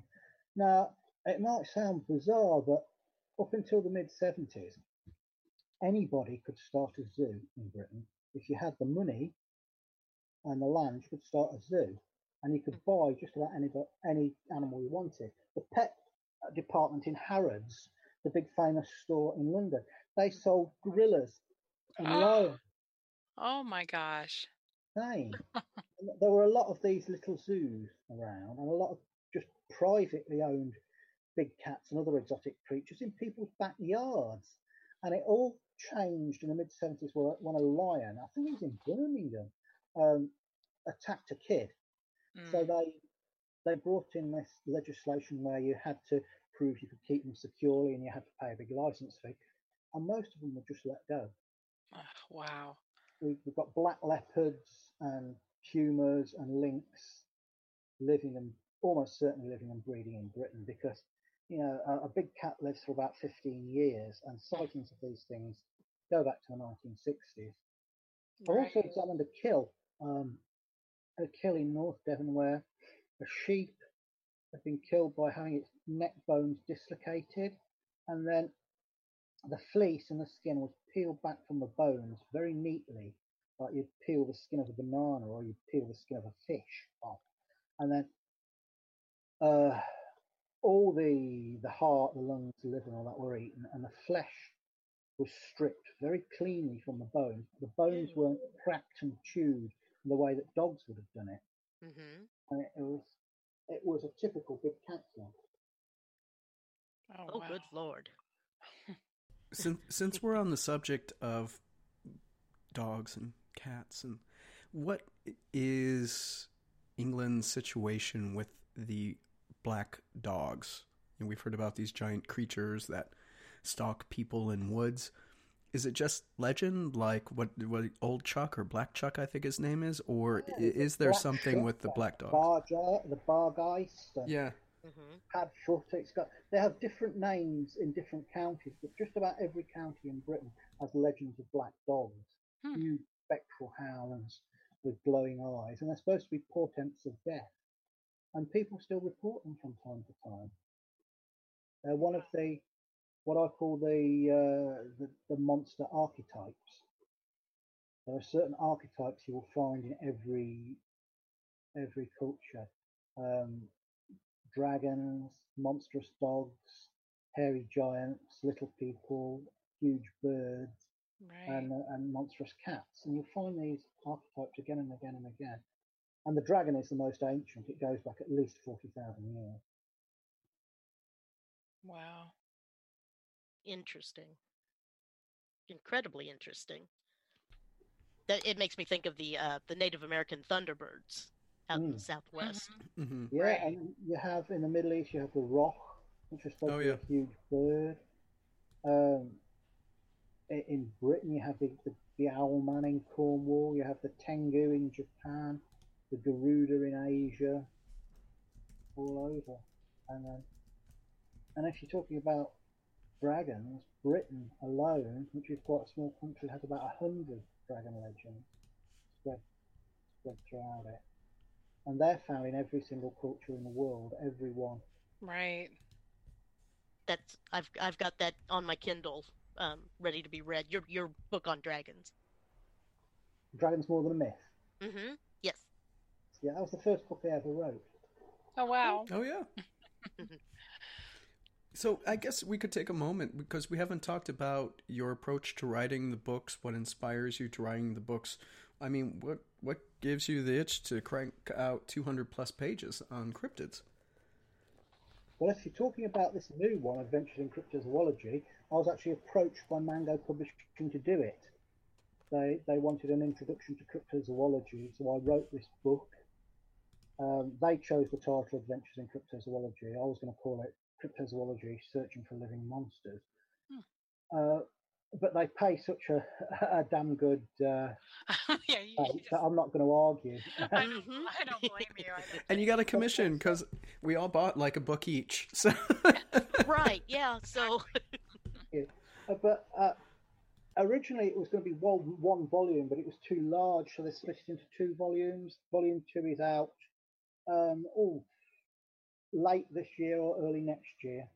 But this first volume is it gives an introduction and looks at all the creatures that used to be cryptids that have been discovered and found to be real, like giant squid and Komodo dragons and things.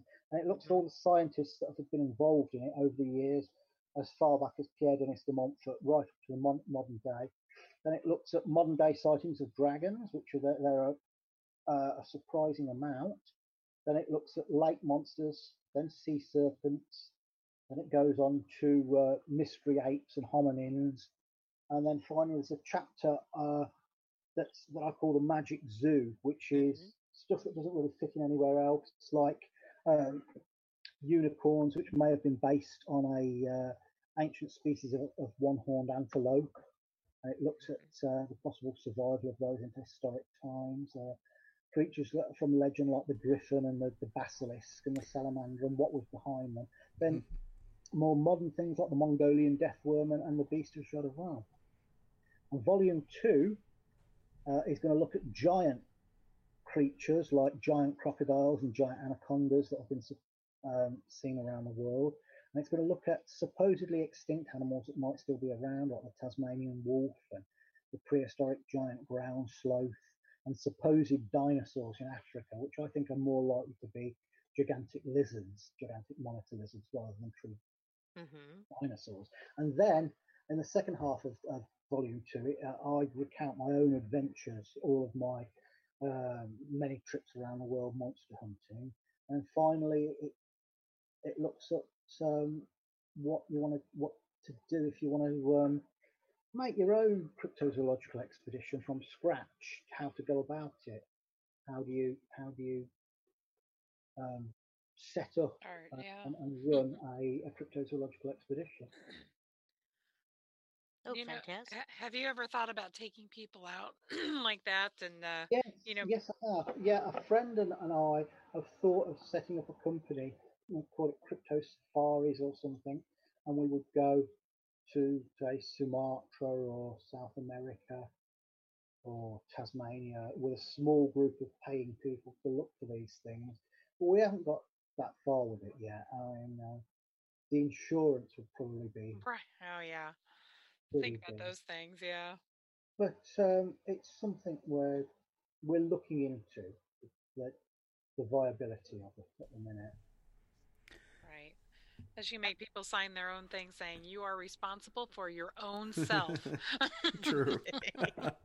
Toxin could be It's hard, by it's hard giant. at the minute. It's hard enough at the minute to find funding to do my own expedition, let alone take a bunch of people. So, Richard, I wanted to ask you about this. This is one of your earlier books, but I'm a big fan of it. It's the Great Yokai Encyclopedia. Could you tell us a little bit about how unique Japanese, should I call them monsters? Japanese. Yeah, well, broadly, yokai, very broadly, is ghosts and monsters in Japan. There's odd bits of folklore all around the world. Every culture has them. I mean, in Britain, there are stories, occasional stories of phantom chickens, phantom bags of soot, and silly things like that. But in Japan, they must have been off their tits. Yes. It has the weirdest folklore of anywhere in the world. That's true. You've got things like giant bipedal rabbits that dig up corpses and eat their livers.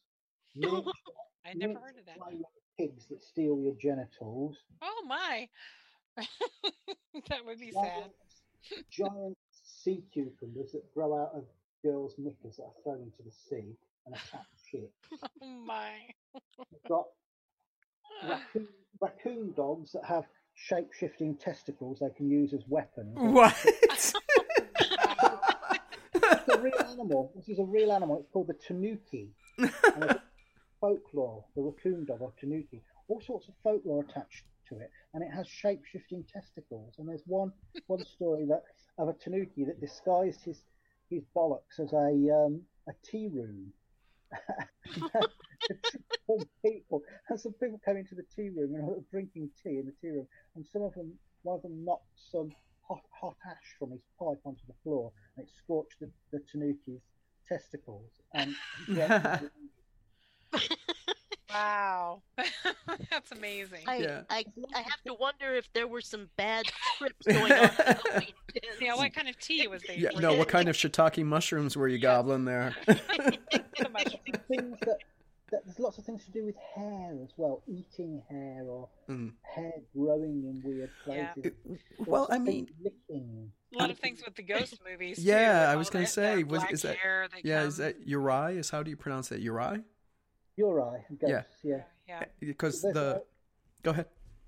There's a creature called Tenjiname that has this great long tongue. It's got this horse-like face, this great long tongue, and it just licks the ceiling and leaves a big wet patch on the ceiling. Wow. So if you have a wet patch on your ceiling, you better go back outside. Yeah. The ghost of a woman that wanders around in the rain licking her hand.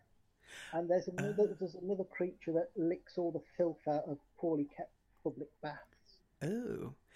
And when it comes to like the Japanese ghosts and craziness, there is the faceless woman ghosts. I can't remember what the Japanese word is for it, but they're thought to be tanukis playing tricks on people. Gotcha. Yeah, they have no face, and they'll turn around, they'll just be a blank face. Wow, that'd be terrifying. Yeah. But I see here you've written 2 horror anthologies. Green Unpleasant Land, which from 2013, and Hayakumonogatari, Tales of Japanese Horror. Which means 100 stories. Yeah, I love the horror genre, but I think it's being poorly served at the minute. I'm so sick of bloody vampires and zombies. Yeah, me too. Done to death. So I decided to write these stories. The first one, Green Unpleasant Land, was based on British folklore.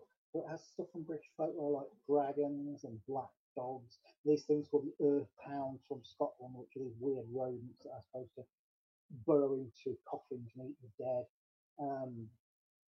Goblins, a unicorn, a basilisk, but they're all put in the horror genre, fairly contemporary. And then Hayaku Monogatari is, it comes from, in the Edo period, there used to be a party game called Hayaku Monogatari where you'd light 100 candles, and everyone would tell a ghost story and blow out one of the candles. And when the final candle went out, a blue spirit was supposed to appear in a mirror. And it actually got banned in the end, this ghost storytelling. But I wanted to write a 3-volume set of horror stories with, a 4-volume set of horror stories with 25 stories in each volume. Well, I've only got around to writing the first one so far. Oh. But I just wanted to showcase how weird Japanese folklore was and put some of these into horror stories, because there's so few horror stories in the Western world anyway that have Japanese creatures in them. So are there, in other parts of the world, I mean, it seems like you're really fascinated by the Japanese ones, but is there another culture stories you'd like to bring to life as well? I'll have to think about that. There are odd things around the world. In the Philippines, there's a thing called the Mananganal, which is a type of vampire, where the head leaves the body. It's always a woman, and the head leaves the body and flies around at night, dangling all the entrails behind it like tentacles. And then at night, and in the morning, whereas a Western vampire would go back to the coffin, the head goes back to the body. Oh, wow. The way to defeat it is to destroy the body or hide the body so it can't return to it. I think I've seen that movie. Actually, Yeah, there was a Japanese movie. Yeah, there was I saw a Filipino movie with the head detaching. Something Road. The Filipinos do really great horror movies, I gotta say. Yeah, they really do. In Korean, yes. There's something called Yarama Yahu in Aboriginal folklore, which is like this weird red frog-like creature with suckers on its fingers that sits in a tree. And it won't kill you, it'll get a hold of you and swallow you. Oh, wow. And vomit you back up, and you'll be changed into another Yarama Yahu. I gotta look, let me... Good Lord. Okay. I'm looking that one up. I know you are. Yeah. Like, I'm definitely gonna read those. If you hear typing, that's me doing the search. I did find it. Yeah. Let me drop this into the chat for the listeners. And for me. Yeah. I mean, it's a Wikipedia. It's a Wikipedia. Yeah. Entry. Hey, work with me. Okay, now entered. Technology. I love it till I hate it. Well, Rich, where did you learn about all of these creatures? Just reading all the time? Or reading. That's how I learned about zoology as well. Because when I was a child at school, it wasn't taught. They taught biology, but it was only human biology. We never thought about the natural world. And what I learned in school has never been any use to me, aside from the basics of reading and writing. The things that have been used to me in my life are the things I research myself. Because I've been a voracious reader ever since I was a child. And it's the stuff I've got from books, not from what teachers taught me. Mm-hmm. That's where I got all the useful information. And stories from what I'm sure when you go to these places and everything, and the townspeople want to tell you their stories. That's just fascinating. I almost asked if you record them as you're going, so you can recall them in how they're told, but they're probably in languages other than English. We film them, and we have an interpreter, and we film them. Oh. Take notes afterwards and write it up. We always write up our expedition reports. And we have made some documentary films ourselves and put them up on YouTube. If you look up CFZ TV, that's the 3 letters CFZ TV, and find some of our trips to Mongolia and India and Russia. Definitely. I'll have to look that up. I have found it. I am pasting the channel in right now. Thank you. All right. Well, we're just almost at the end of our 2 hours. Where are you bound to next? Do you know, Rich? Next June, I'm due to go back to Mongolia for another search for the Death Worm. Whether I do anything before that or not, don't know yet. I might be going to the Congo to look for Machelian Bembe. That's up in the air at the minute. That's not certain. Mm-hmm. But Mongolia is the next one that I know about. Neat. Can you tell me a little more about the death worms? I was skimming. I was reading as fast as I could to try to get through and everything. Intend to go back and read more, but at a slower pace. Nomads call it Alroy hoi hoi, which means intestine worm, because they say it looks like a great length of cows intestine.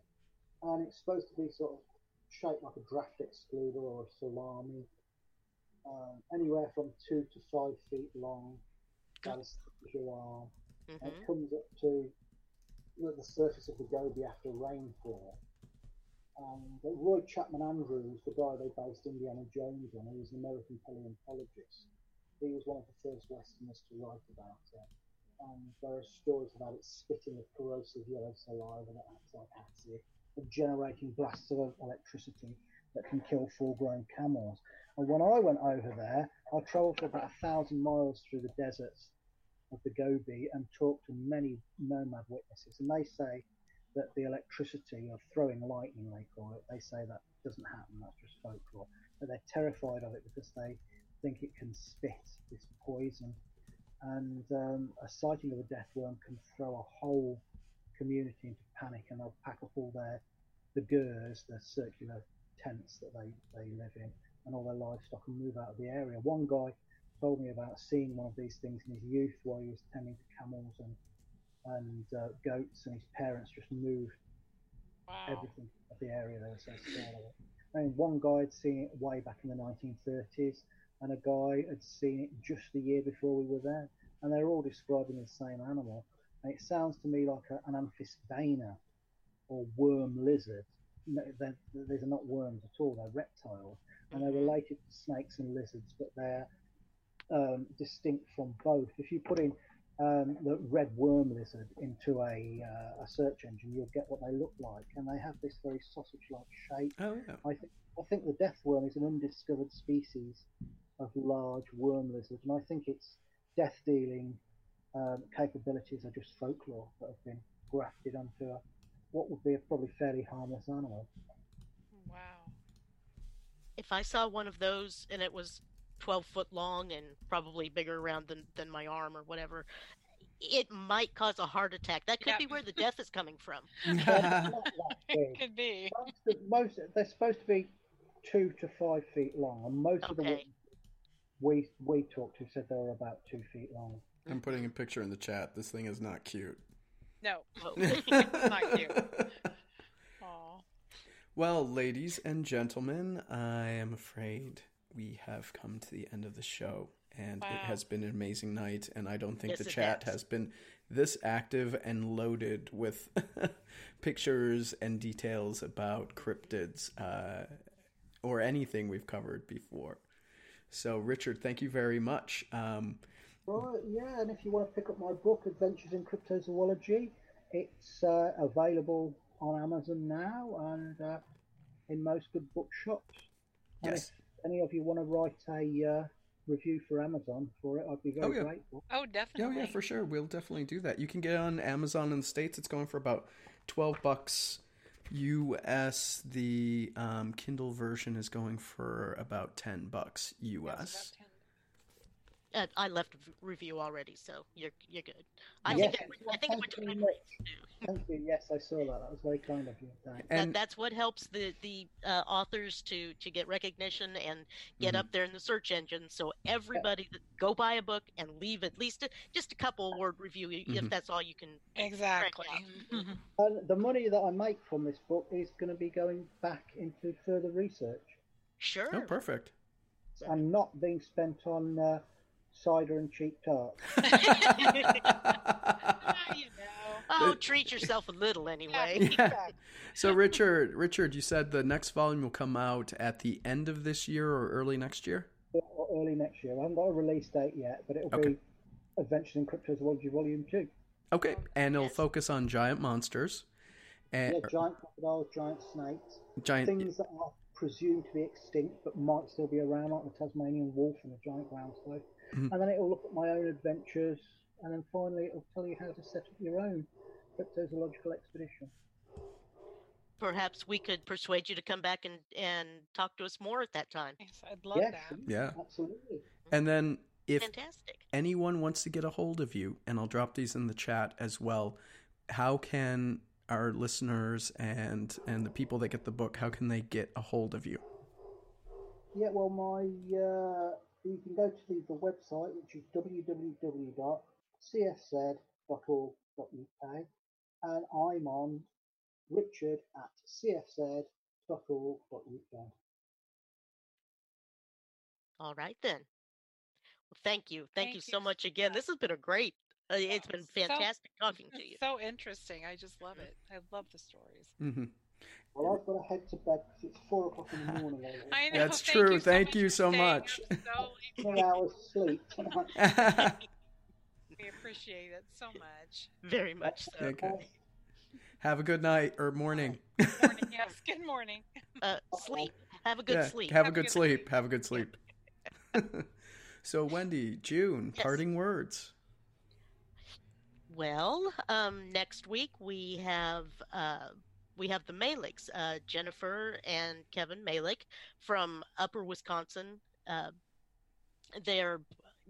She is a psychic demonologist, and he is a historian, I believe, for ghosts and different parapsychology type deals. They do have a paranormal investigation team and all kinds of different things. I believe he was a writer or an investigator for MUFON as well. Right. And June might be on her own, most likely. Yep. I think Medea might be joining me. Oh, fantastic. Yay. Be a co-host. So, That'll be fun for y'all. So cool. Yeah. I've got a little job, and Jacob, I believe, has a little job, and so we'll be taking care of little jobs. I've got a little trip. I'll be around. I've got a vacation, yeah. It'll be fun, yeah. It will be fun. June, your parting words. Well, I just hope everybody has an amazing week. Do something spooky and fun for yourself. That's very important. Absolutely. And again, one last thank you to Richard Freeman, the author of Adventures in Cryptozoology, Hunting for Yetis, Mongolian Death Worms, and Other Not-So-Mythical Creatures, Volume 1. It's available on Amazon right now, so go get a copy. And again, one last parting thank you to Carly for letting us invade her space and fill it up with monsters and cryptids and other good stuff. Yay. Oh, my. And with that, our outro track is Down Dark Waters by Jennifer B., I think. Isn't that right, Wendy? Yes, Jennifer B. and the Groove. All righty. Awesome. So, have a good night, everybody, and thank you for tuning in an hour earlier. It was a great show. Take care. It was. Goodbye. Good Bye. night. Good night.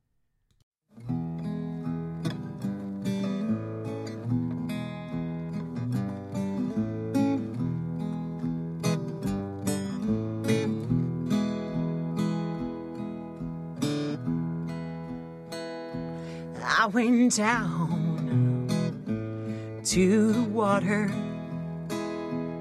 my lover not far behind.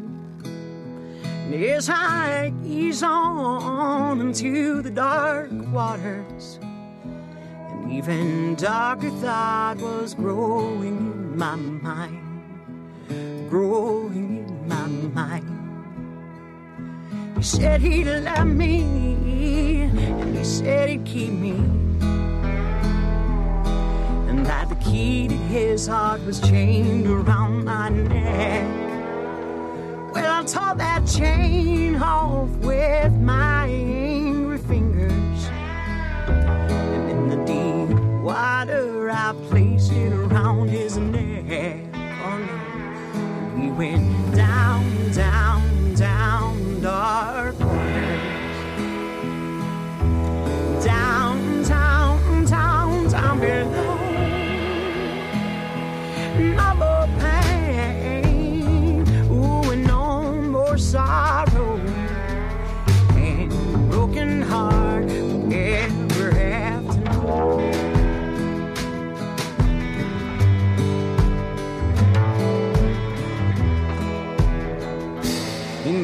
sometime back in late December, she and I were friends several years ago.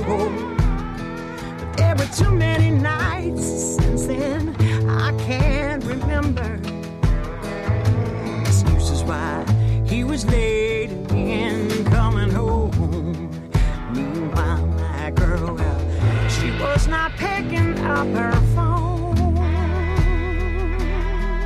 No, no, no. So I took her down to a lovely garden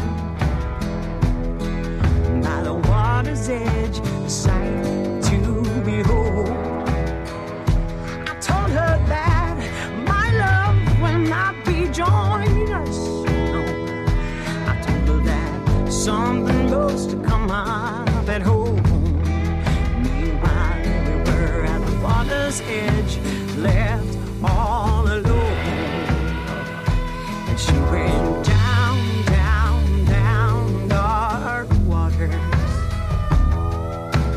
Down, down, down, down below. No, and no more pain. Ooh, and no more sorrow. And no one will ever have to know. No, no, no, no, no, no, no, no, no, no. I did not think this through. I did not think this through. No, now we could be together, together forever. I did not think this through. I believed when you said, oh, I love you. And the only thing left for me to do, I can't eat, I can't breathe, I'm going down.